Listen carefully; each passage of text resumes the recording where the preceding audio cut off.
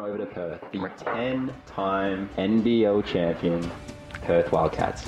Thank you, Mason. And as he just said, now we'll be discussing the 10 times NBL champions, the most successful sporting franchise in world history with 34 straight postseason appearances, your NBL20 champions, and deservedly so, the Perth Wildcats. Except for Maccabi Tel Aviv. We said we wouldn't mention them. Hello, Wildcats.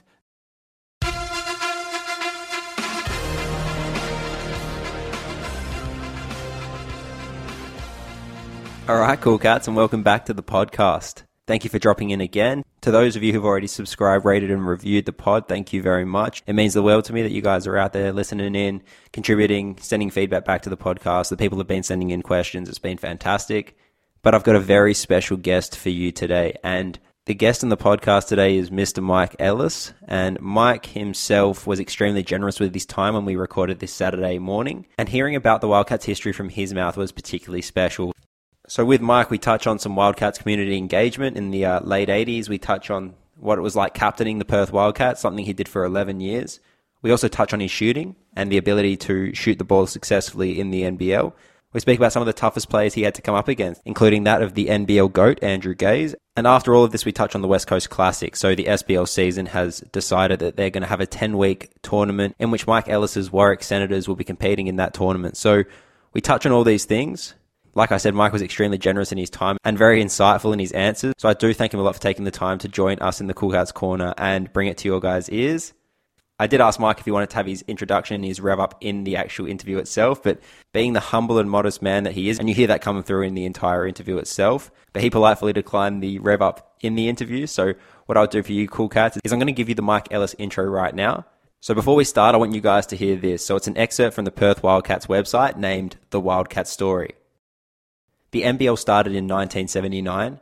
After 3 years of lobbying by the Gordon Ellis-led Perth basketball community, a side from Western Australia was granted entry into the NBL, and, as such, the state's longest-running national sporting club was born. The West State Wildcats, as they were known, played its first ever game at the 800-seat Perry Lake Stadium on the 5th of February 1982. Mike Ellis was their inaugural captain. His famous number 6 jersey, now retired by the Perth Wildcats along some of the absolute legends of our game, Crawford, Grace, Vlahov, Fisher. Ellis's family name all throughout Perth Wildcats history. 302 NBL games as captain over his 11-season career. A 2-time NBL champion as a player. To me, he is the one true Mr. Wildcat. He is Mike Ellis, and I'm very happy to have him as a guest here in the Cool Cats Corner. So let's get into it. Mike Ellis, welcome to the Cool Cats Corner. How are you doing today? Oh, I'm very well, thank you, Mason. Thanks for having me on. No, very happy to have you on. It's an honour to have you as the first guest in the corner, the first ever Wildcats captain, and was so for 11 years. Just out of interest, have you been a guest on a podcast before?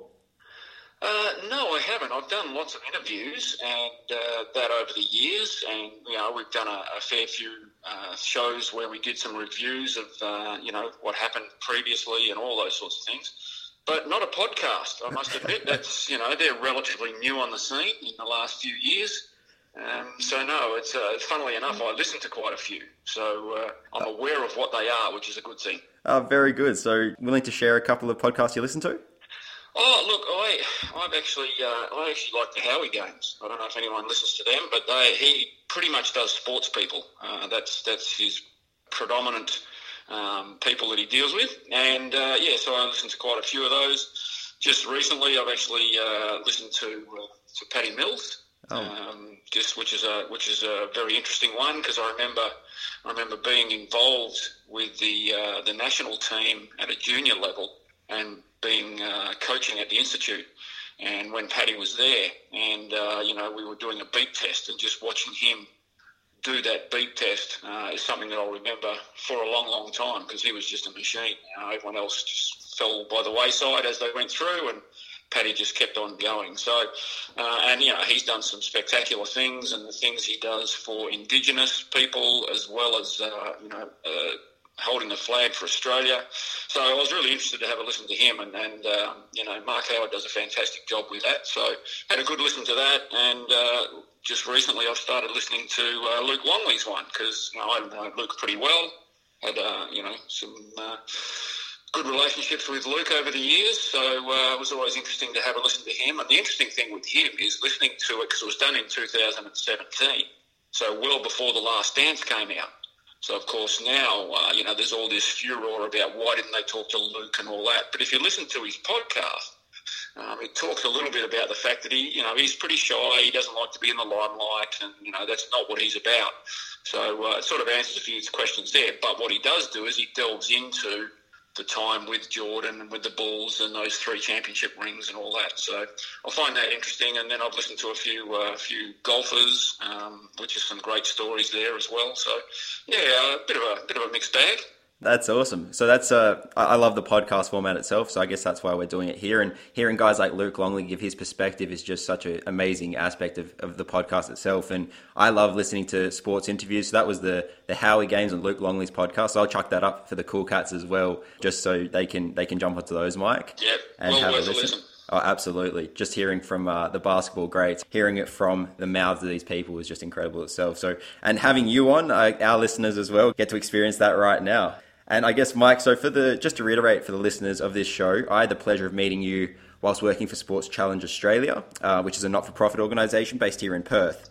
And we know the Wildcats are heavily involved with the schools and WA community. Was it the Wildcats organisation itself which sparked your community involvement, or was that there beforehand? No, I think that was there beforehand. I've always been, one to try and be involved in the community where I can, time permitting. What we did with the Wildcats in the early stages was that we had to go and sell ourselves to the community in the first instance. So when we first started really trying to get a name for ourselves, which started at pre-season in 87, when we moved from Perry Lakes to the Superdrome back then, which has since been called Challenge Stadium, we started to engage in the community, going into schools, going into shopping centres. To start with, it was really to get a profile for the club and for the players, and we started to do that. And the more we did it, the more we got accepted about it, and the more we actually felt really good about doing it. And it turned into us doing it more so for the community than for ourselves. And that's kind of where I sort of realised that, you don't see yourself as a role model, but yeah, it's thrust upon you in a certain degree. And then I felt a sort of sense of responsibility for that. So doing that, then I started to get involved, and that's where I started with Sports Challenge with Gary Tester, Dr. Gary Tester. He came and spoke to me about the whole process of wanting to get this program using sports people as mentors for children with low self-esteem in their schools. So we actually started that way back in, I think it was 82 or 80, I can't even remember what it was, so long ago now. But we started it way back then. We got it going, and it's still going. And, the Sports Challenge Australia is a corporate one that funds the ability for Sports Challenge to still work with kids in schools, because the government cut the funding to the program, which was really disappointing. But we do it all around the place. We work with regular metropolitan kids. We work with Indigenous kids up in the remote areas. And I also moved into Singapore and stuff like that. So that, to me, was such a worthwhile program, and I actually think I got more out of it than what I gave to the kids, So I've always had that sense, and I think giving back is something that's really important, and I see too many sports people take, but don't give back. And I think, you've got to think what got you to where you were, what made you what you were, and then you need to give back. And I'm not saying I'm in that league as some of these guys are at the moment, but I get disappointed seeing some of these very high-profile people just brushing people aside. I think that's very poor. No, absolutely. I can see where you're coming from, definitely. And I guess with yourself, that's why, to me, the perfect Wildcats captain for 11 years, your community involvement from such an early age. I've obviously heard a bit about the Sports Challenge story, but even early on in the Wildcats history, for you to be the captain of that club that was so heavily involved with community, I'd say it's had an everlasting impact on the Wildcats, heavily involved in the community and been a club which has stood the test of time in what's been a pretty rocky NBL format. Would you agree with that the Wildcats community involvement's a big part of that? Absolutely. It's huge. And, they've taken it to another level. That's what's been pleasing for me, is that they've continued what we started and they've built on that.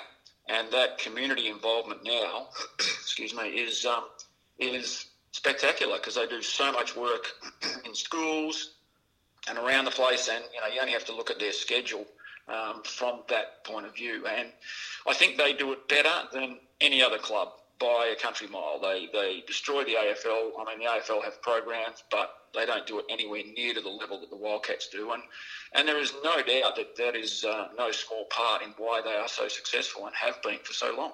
No, absolutely. And you see it throughout the community. Even growing up, going through schools, the Wildcats was so prominent, and you'd probably have a Wildcats player or someone from the club come and see the school as well. So, no, I can only agree with that. But I want to actually swing it over to a bit more of a basketball angle itself now. And for yourself, as someone who captained for 11 years, as I previously stated, and then went into coaching, you yourself have been an exemplar for those around you. So what would you say was the most rewarding aspect and most challenging aspect of captaining the Wildcats all those years?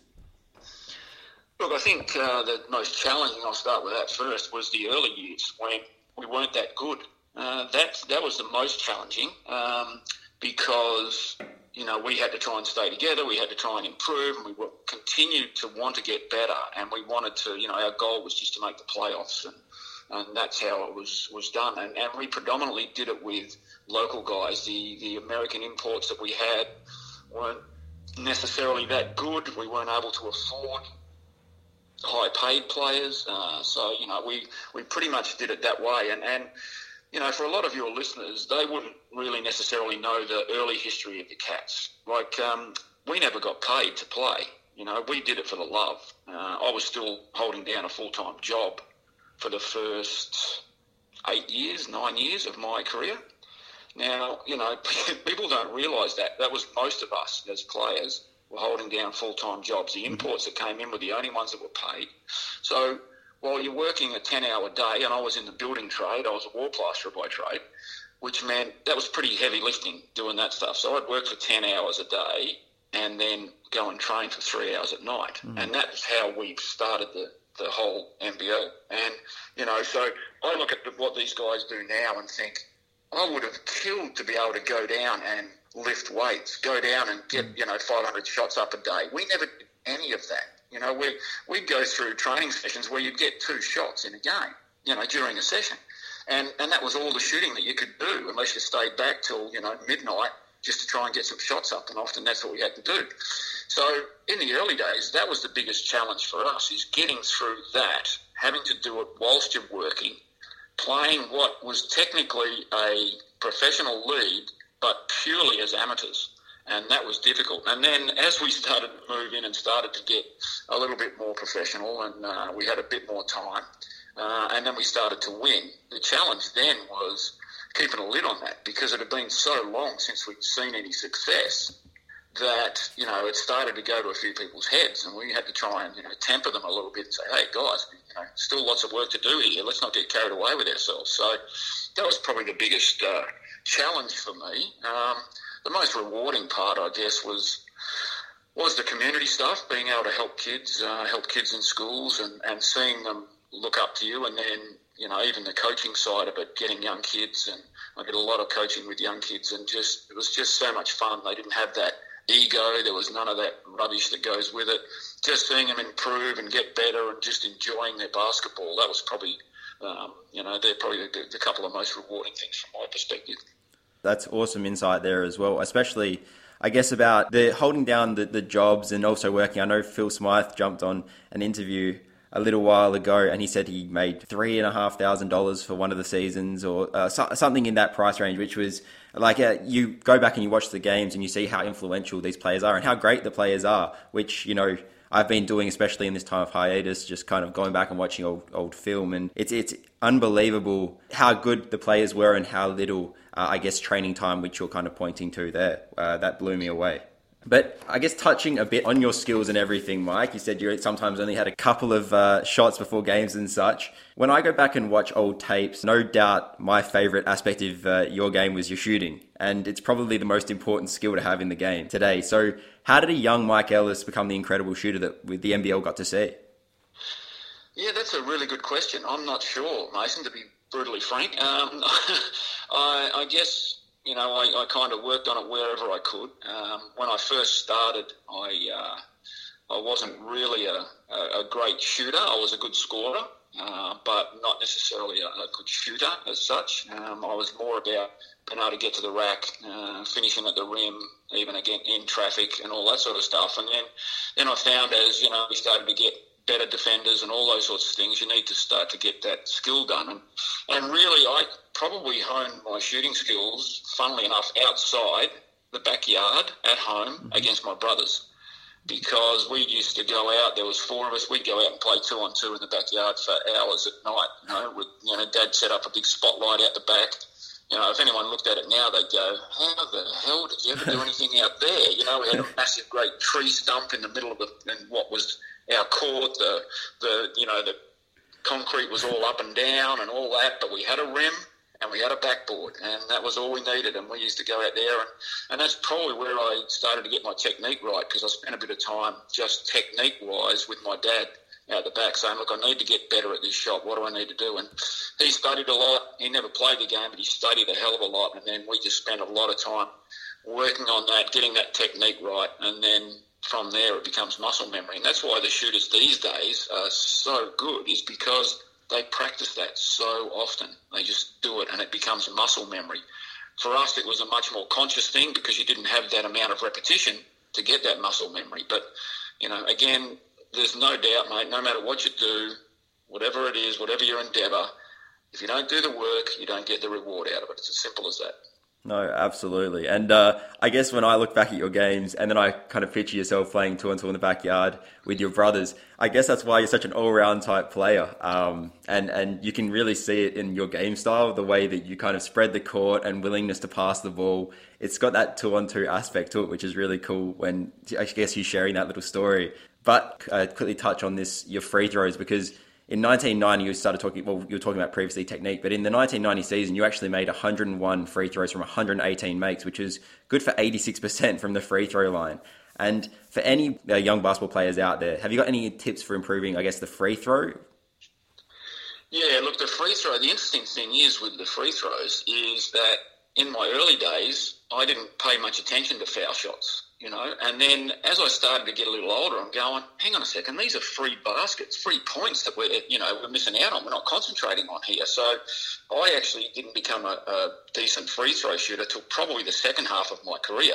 So I look at that and think, well, geez, if I'd have done the job properly in the first instance, I might have been a plus 90% foul shooter instead of about a 88 or whatever. So, but the year I won it, I remember during the course of the season, I think I'd hit 45 straight during the course of the season, then missed one, and then went on another roll of about 39 or something like that. But the biggest thing for free throws is, and if you go back and watch old tapes, you'll watch what I do. And if you watch me shoot a foul shot at any time, what I do is exactly the same every single time.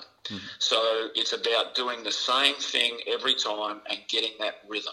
And that's what I did. It was I've got a little short story, but a fan of mine who is now a sponsor at the Wildcats. We saw him before the game, and we're quite good friends now. But he was telling me, he's going, mate, I used to love the way you do your foul shots. And he said, I emulated in my metropolitan competitions that I play in my domestics. But he said, I just can't shoot it as well as you did and all that sort of stuff. And he said, I've got it down. I do the 3 bounces and then the breath out. And then I went, and I looked at him and went, well, that's because you're doing it wrong, mate. He went, what? I said, I did 4 bounces, not 3. And then he started to argue with me and say, no, you do 3. I went, mate, I think I know what I used to do. I'd have a fair idea that I think I can remember what I did. He went back to tape and then came back the next week and said, yeah, sorry, mate, you're right, you did do 4 bounces. I said, oh, well, thank you for agreeing with me finally. So, but it's about that technique, and it used to be the same thing every time. And if you're wanting to be a good foul shooter, whilst the technique has to be there, it is so much more mental than it is physical. You get your routine, you get that muscle memory, but then it's just, concentrating and doing it. And what I used to do as a bit of a hint for younger players is I would shoot foul shots, but then what I'd do is I'd stand there and I'd say, right, I'm going to make 10 foul shots by hitting the back of the rim. Then I'm going to hit 10 foul shots by the ball bouncing in from the front of the rim. then I'm going to hit 10 foul shots without hitting the rim. And just doing that, it's amazing how much more accurate and how much more you have to concentrate, because that's a very, very fine line between the front, the back, and the middle of the rim. So you have to make those adjustments. And I found the more I did that, the better I got. And then we used to have competitions where, we'd have a situation where you could do anything to a player while he's shooting a foul shot except for touch him. So we'd have everybody trying to put you off while you're shooting foul shots and all that. And that used to be a lot of fun. I used to really enjoy that one because it was great for your concentration. Some good tips for the younger cool cats out there listening. So thank you very much for that, Mike. That's so that was in the Wildcats training sessions. The people were trying to get in your face from the free throw line? Yeah, absolutely. Yeah, we used to have competitions first to 21. You'd shoot as pairs and you'd do it that way. And, and it used to get pretty competitive. They were doing all sorts of crazy stuff to put you off. Some stuff I can say, others I can't say on television or radio or anything like that.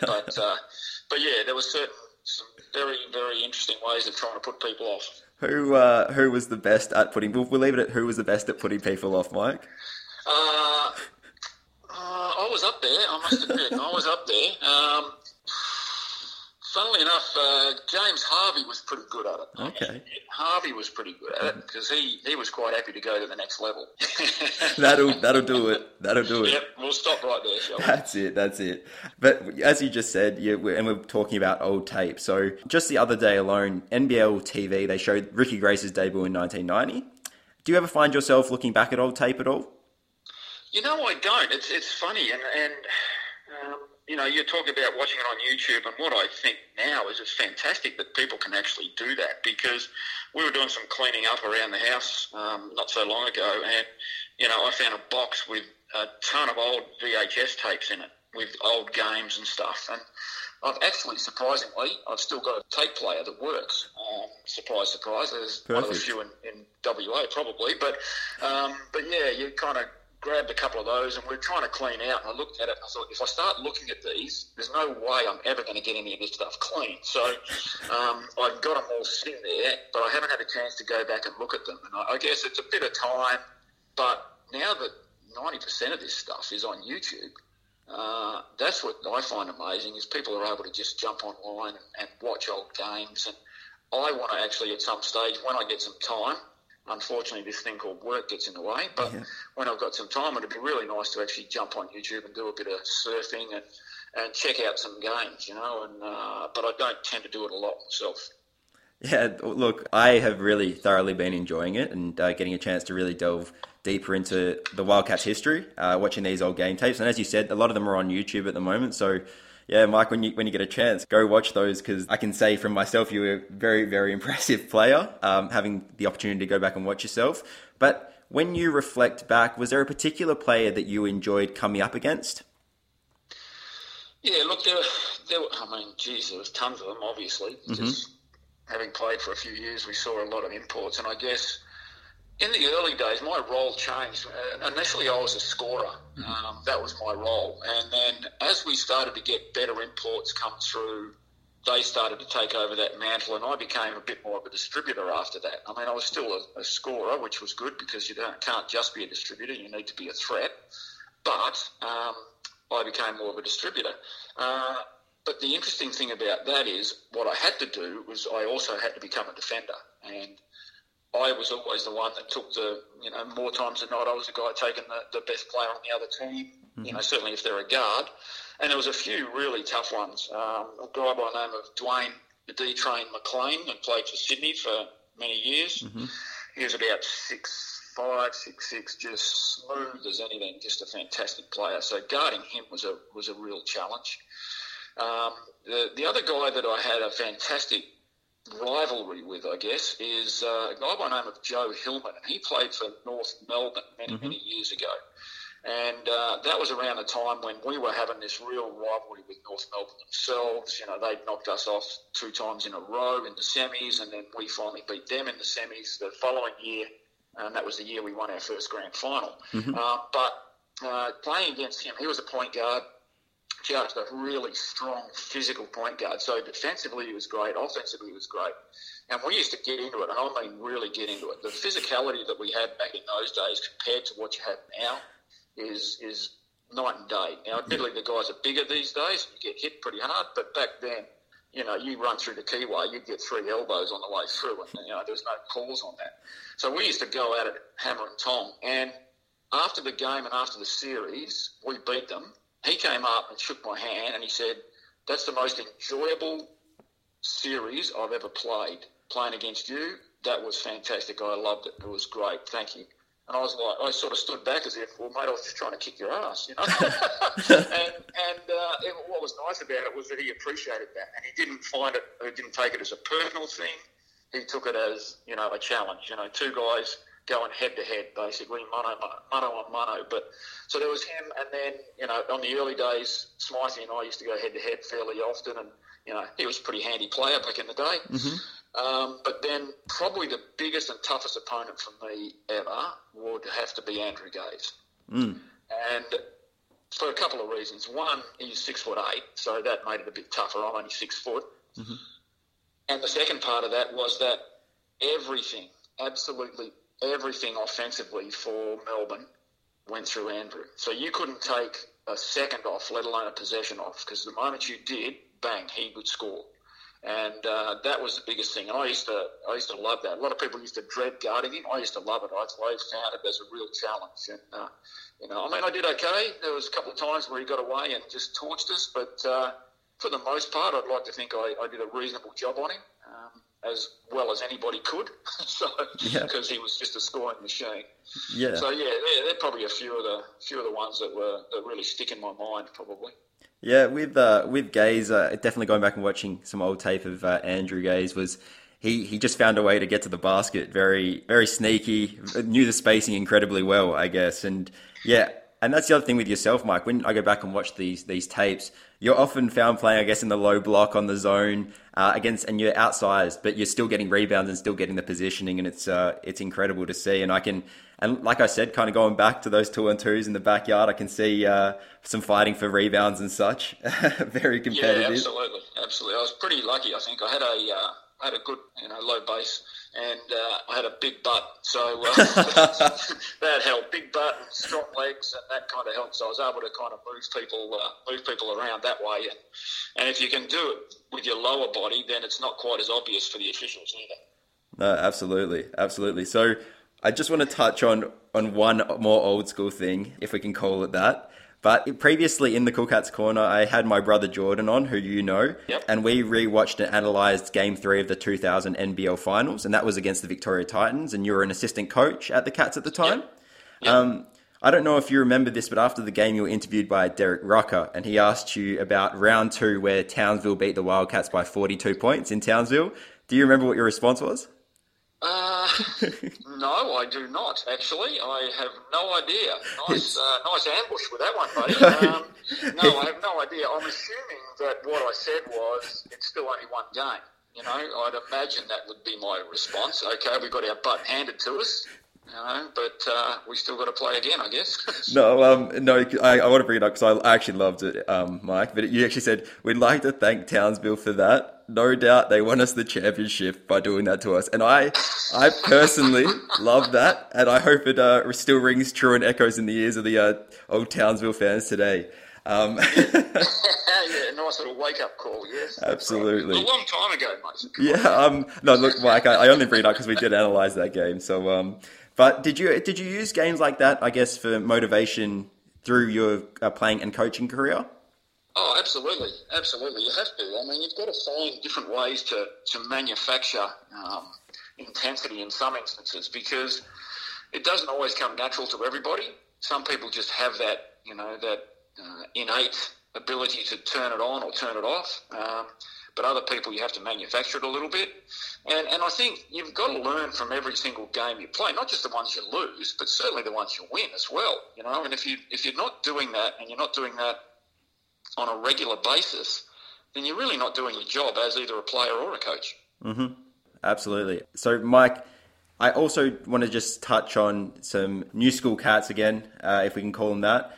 So you guys came as a team very close to a three-peat after championships in 1990, beating Leroy Loggins' Bullets, and then in 91, beating Bruce Bolden Spectres. Unfortunately, as we've just spoken about, you bowed out to Gazers Tigers in the semis in 92. Do you foresee the current Wildcats team finally managing to get that illustrious three-peat, I guess? It's one of the things we kind of lack in that department. We're such a celebrated club. But, yeah. Well, yeah. The three-peat is a different one, and that brings back some sore memories for me, the 92 season, because it was my last season. And it was a season that was very disappointing. You know, you spoke a little earlier on about who my challenges were. Well, we had a guy by the name of Murray Arnold at that stage who decided for whatever reason that he wanted to play the young kids rather than play me. Now, you know, I thought I still had something to contribute, and I remember not playing much in that series. And I remember Gazy just going off, and I'm looking at him while I'm sitting on the bench going, mate, I could have at least stopped a couple of points here.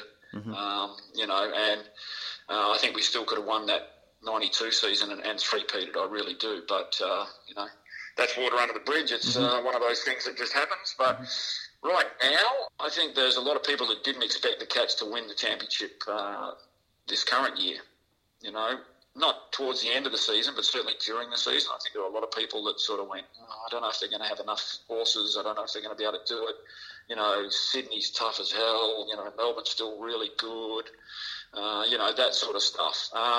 But they got there and they got it done. And they got it done in an interesting style, given the coronavirus and all that. But basically, from a playing point of view, they got the back-to-back. Now, to repeat that or three-peat that is very, very tough. And obviously that's tough because very few people have ever done it, or very few teams have ever done it.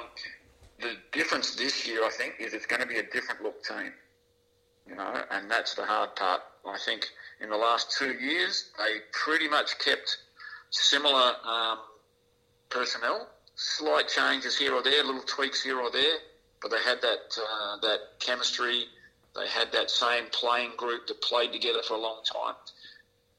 Until I see the final roster for this year, you know, because that's going to change fairly considerably, my only question is, can they find that chemistry again? You know, now, anybody that writes the Wildcats off is bloody crazy, just quietly, because they've proved time and time again that they just find ways to win. And I don't see this season being any different. But to me, the difference will be, can they find that chemistry? And that's the difference between great teams and good teams. And, you know, they were never the best talented team overall, but they were the best team overall. And that's what they've got to find to have any chance of getting that three-peat again. But I'm certainly not writing them off from a chance of doing it, because I never write the Cats off. No, absolutely not. And you can't write us off for the last 34 years. And that started with a Mike Ellis-led Wildcats team, which is, you know, still incredible to this day that record remains. But do you have a current favourite Perth Wildcat player at the moment? Is there anyone that piques your interest more than others? Oh, look, you know, I think I relate a lot to Damo, really, because he plays a similar role, not necessarily a similar style, but a sort of, you know, I relate to him. He runs that team. He is a leader out on the floor. And, you know, I just, as a player, as a coach, as a spectator, you know, I look at that and, you know, you can never take your, you know, eyes off Cotton, obviously, because he's just spectacular in what he does. But to me, it's not always the highest scoring player out on the floor that necessarily has the most impact. You know, it's the guys that set the picks to get him free, the ones that move the ball. They get him the ball at the right time so he can make those shots. Now, his one-on-one skills are second to none, so he can get his own shot off. But he gets a lot of points where the rest of the guys on the floor have done the work to get him the ball.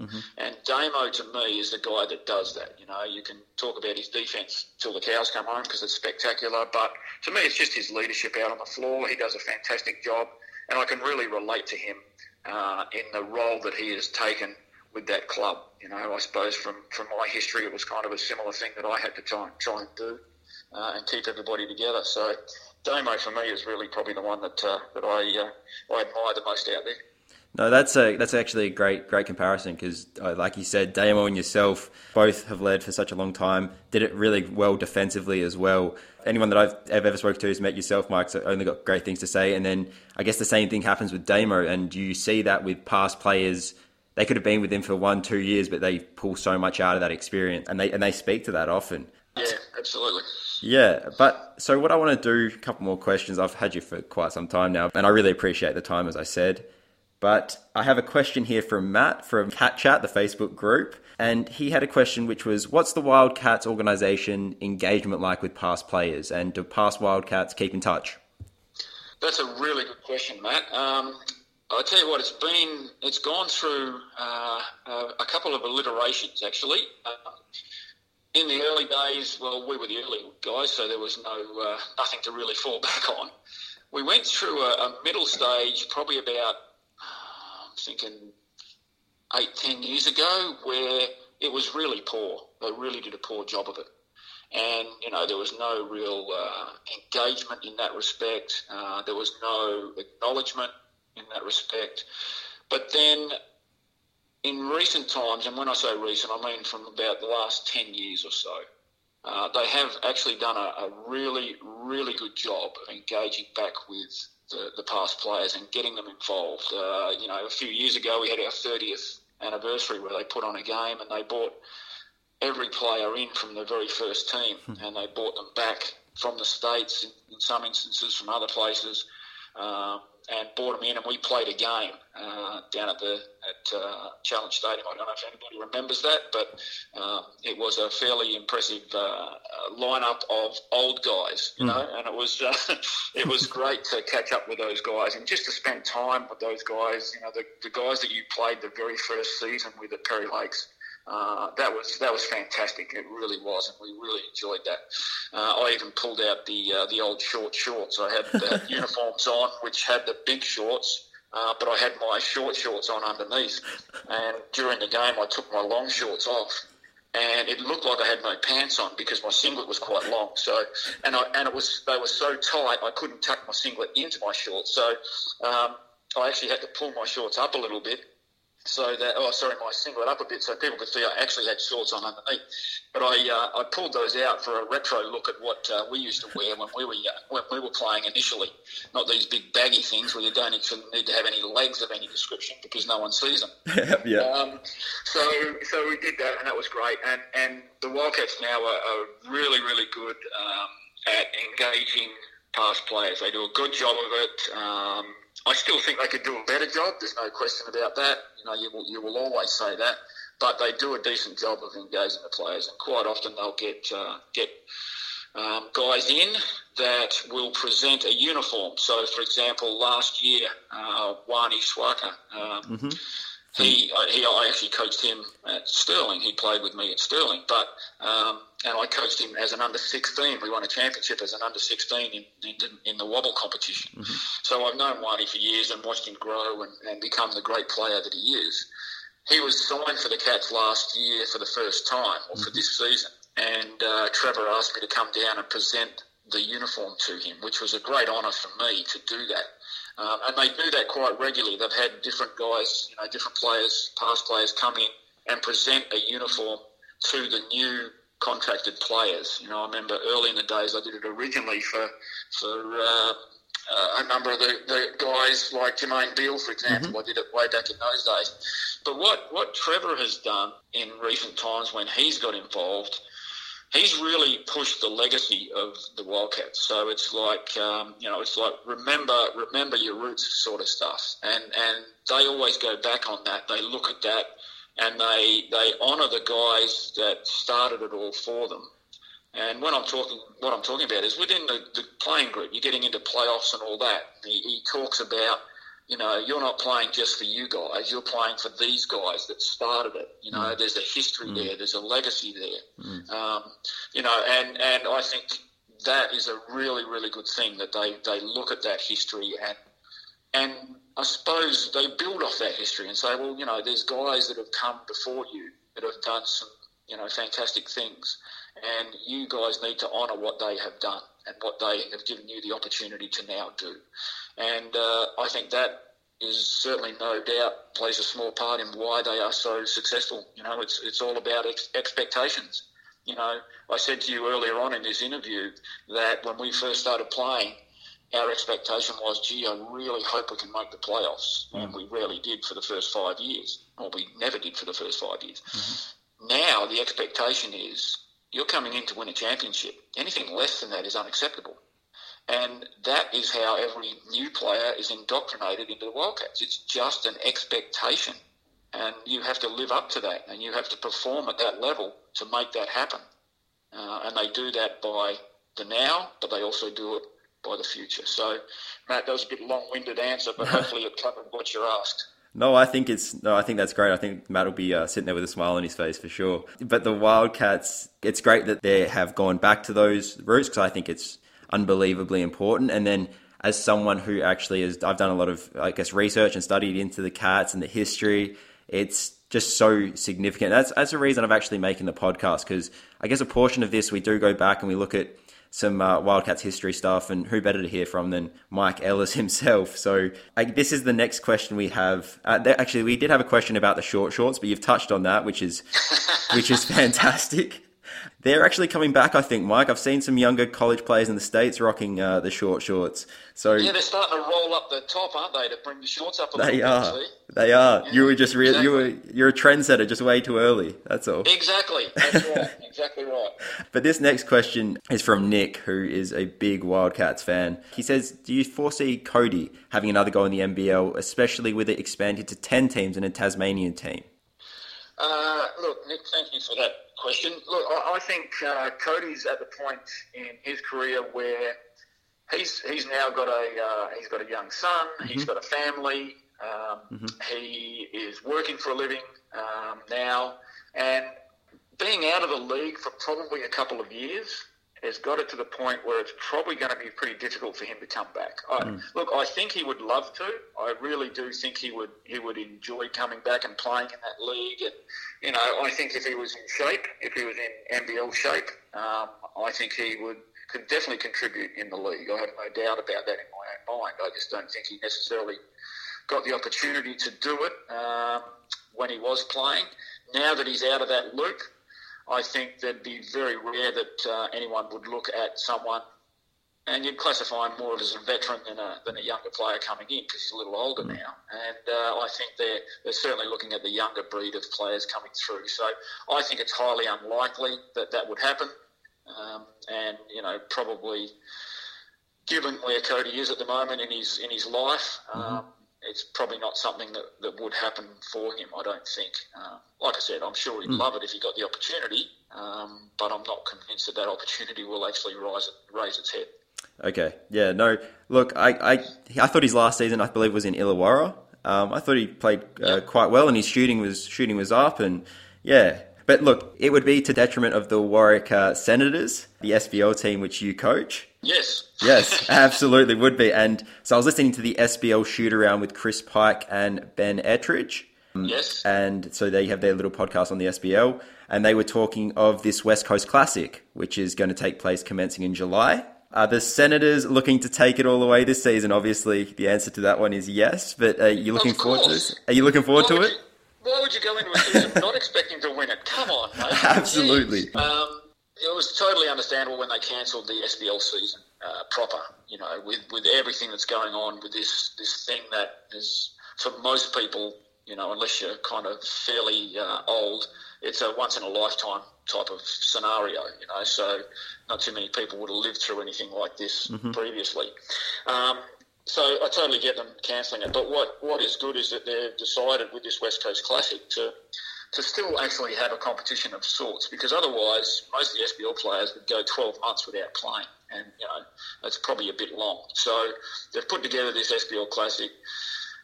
It's technically, there's no one getting paid. Not that anybody gets massive money in the SBL, but no one's getting paid. It's strictly no imports, because you can't bring anybody in anyway. I mean, if there's an import that is living in Perth and has been for a while, or Kalgoorlie or Geraldton, and are happy to play without getting paid, then they will play. But other than that, you're not going to see too many imports. What you will see, though, you'll see probably a few guys that were at college that have come back and are now, living in Perth because they came back from where they were. They didn't want to stay over in the US, and who would at this point in time with the way that is. So you might see a few of those guys coming back and playing in this West Coast Classic. But I actually think it's going to be a pretty decent competition.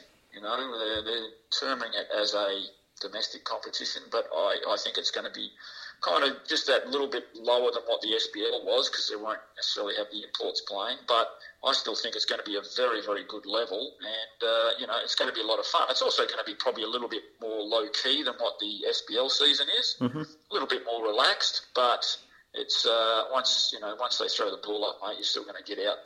Everyone's going to go for it. So, yeah, I think it's good. It's interesting. Although I must admit, I was actually enjoying not having to go to training at times. Okay, and there for a while, I was like, I'm just actually staying home. What's this? I'm not used to this. What's this about?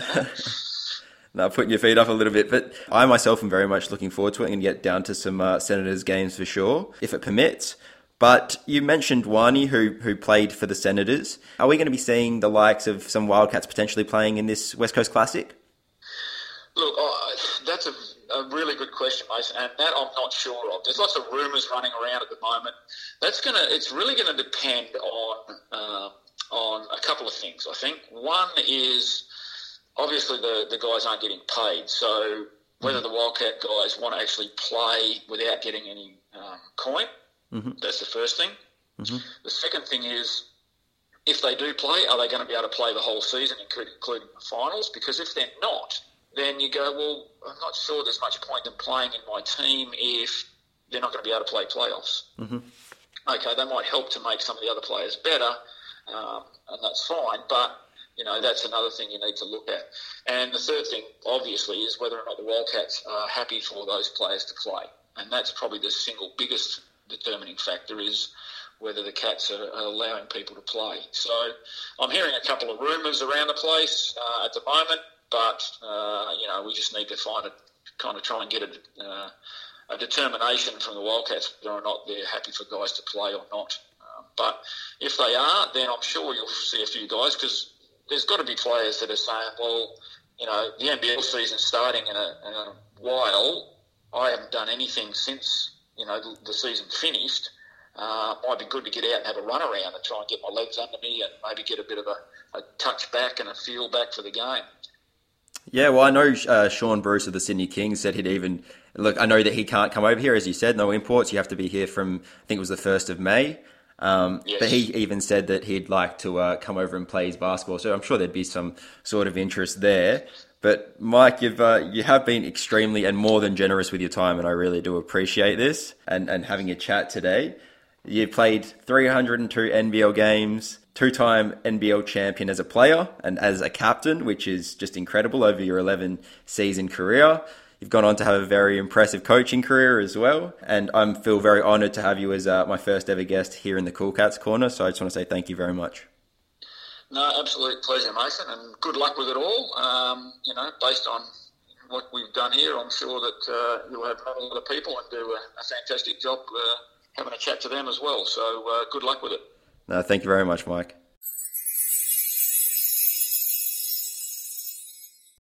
All right, so Cool Cats, how was that? I hope you enjoyed the podcast today. Our interview with Mike Ellis went for a substantial amount of time in the end. And like I said, I do thank Mike for the time he took to have the conversation with us, to delve a little bit deeper into Perth Wildcats history. But now you guys know the Howie Games, Luke Longley's podcast. Definitely go check those out. Mike highly recommends that. Make sure you're playing all the 2-on-2 in the backyard as possible to be as good as Mike Ellis on the court. Make sure you go back and check out the names of Dwayne, D-Train McLean, and Joe Hillman as well. We got to find out a little bit about what it was like captaining those Perth Wildcats. Mike and his family extremely instrumental in the basketball WA community and still are to this day. His Sterling Senators are going to take part in this 10-week West Coast Classic kicking off in late July. So make sure we get down and support the local basketball league as well. But as always, I hope you've had fun. This is the Cool Cats Corner. My name's Mason DeLeo. Thanks for chilling. Much love.